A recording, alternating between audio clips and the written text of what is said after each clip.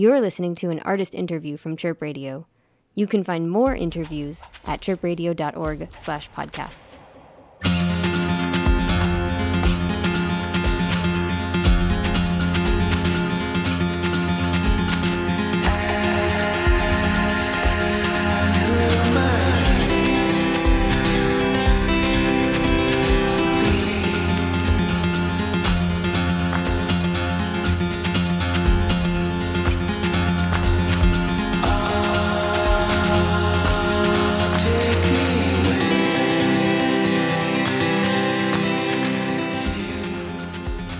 Hi, you're listening to a CHIRP Radio artist interview. My name is Mick, and you're about to hear my conversation with electronic artist Amon Tobin.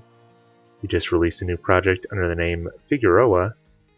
The album is called The World as We Know It. Let's listen in. Music, I think, to myself and a lot of other people, is more about sort of that direct communication in some way. Like there is some, like even if you can't put what you mean to communicate into words, like you're still trying to say something and sort of project some thought, some aspect of yourself out into the world. Electronic music seems to do that really successfully. It seems to, and that's sort of the world that you come from, and maybe you still think of yourself as part of that world, but electronic music seems to have a really sort of international appeal. Why do you think that is? And do you think that that there is something that is being communicated there, or do you think it's just fun and that's why people like it? I don't think it's as simple as it just being fun. I couldn't speak to why other people do what they do. All I can say is that for myself, it's much less to do with communicating and much more to do with just expression, a self-expression. I mean, often it's not even that. Often it's much more to do with an exploration of a theme or even a technical aspect of music or an artistic kind of adventure, something I'm trying to learn. And the music ends up being a kind of a residue of that, what's left at the end of my excursion. So it's very rarely something where I feel like I have something urgent to communicate, that something that I vitally need to get across to some other people. And I mean, for electronic music, I no idea why it's popular or not. I mean, I guess you could say that maybe there's appealing to people at different countries and locations. There's a certain international, I guess, appeal of something that isn't rooted in a specific language. Maybe that's got something to do with it. I don't know. Maybe instrumental music translates in that way more than lyrical music. So I don't know. I'd be guessing, I guess, with that question. Yeah, and a simple explanation, I think, for why electronic music is so exciting for people around the world is just the fact that there usually isn't language, or like the language is used as as a way of sort of augmenting other sounds, or just treat it as like another sound in the mix. But like you said, a lot of American pop music sung in English, popular around the world, and Brazilian music too, sung in Portuguese, extremely popular around the world, extremely influential. Well, I'm sure that if the answer to that question was easy, then it would have been capitalized on, with much vigor by the people, by the big labels and the big forces at play. And I feel like one of the lovely things about music is it's so nebulous and difficult to pin down, to understand why something works and something else doesn't work.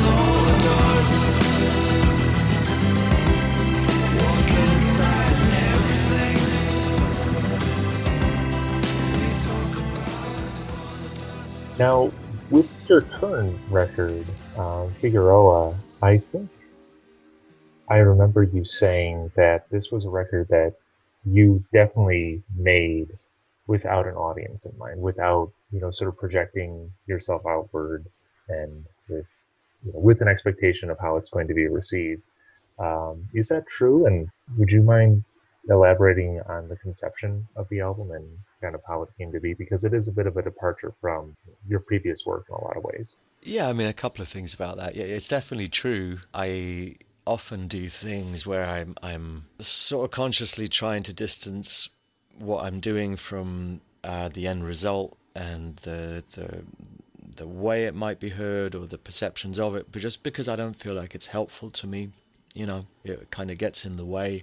I become self-conscious and then start editing my moves, and I find that isn't a helpful thing to do. And I feel like it also kind of sort of cheats the audience as well. I'd imagine that nobody really wants a curated version of yourself, right? Like I wouldn't want to listen to something that I knew somebody had kind of made with me in mind, sort of adjusting from maybe what their idea of what I might like or might not like would be. It would just feel I'd feel like I was being sold a television or something, or having a sort of authentic experience with something that was made with some autonomy.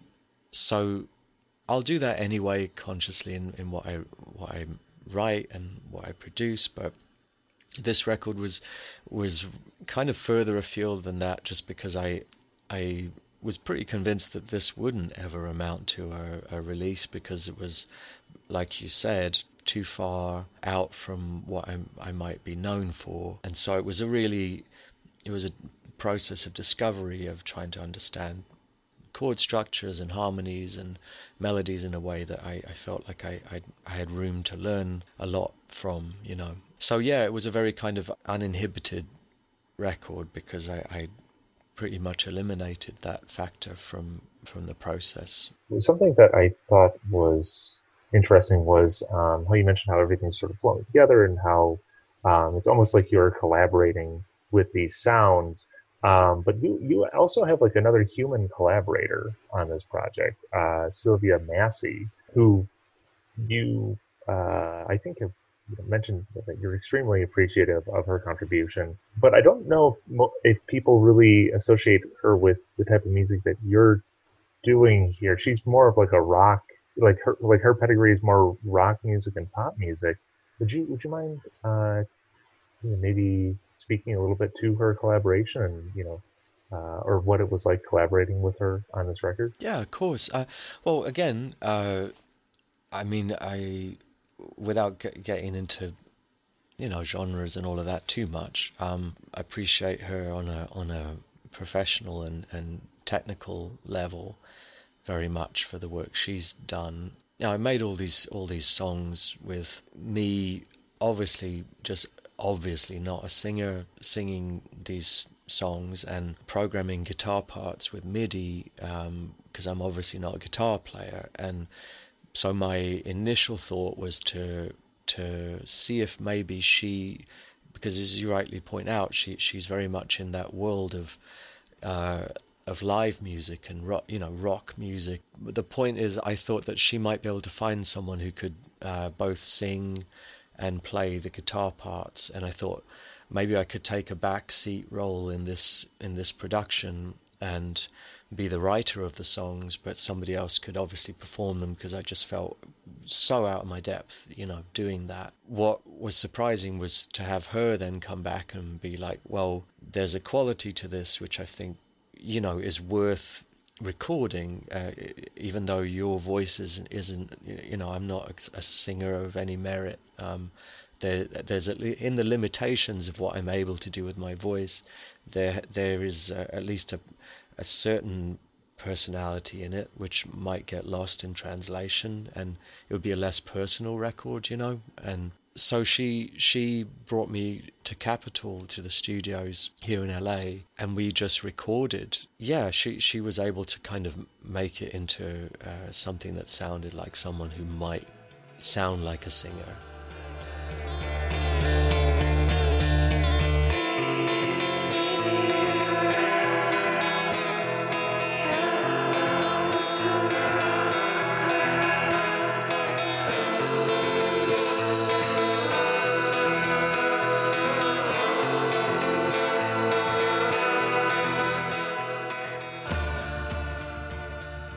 I know you didn't make this record with an audience in mind, but is there something that you hope that the listener takes away from it, like some message or something that sort of came out of the process that you hope people sort of pick up on and carry with them away from after listening to the record?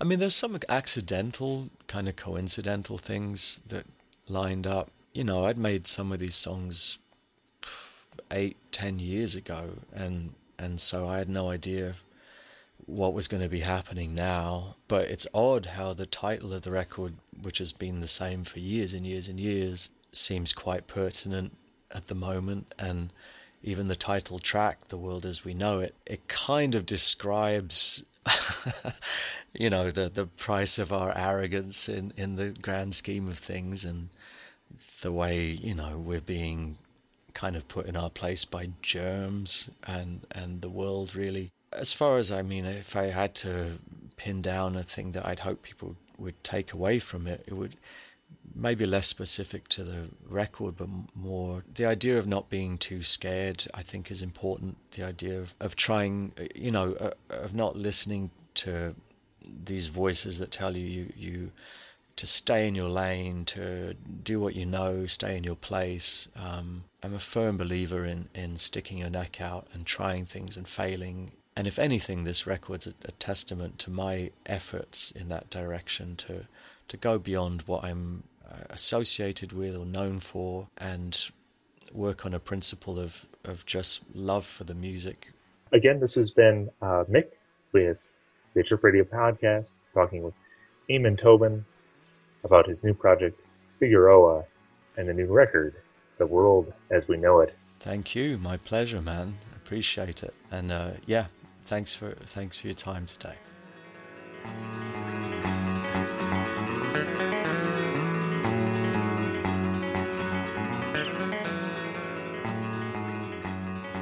This has been an artist interview from CHIRP Radio. You can find more interviews at chirpradio.org/podcasts.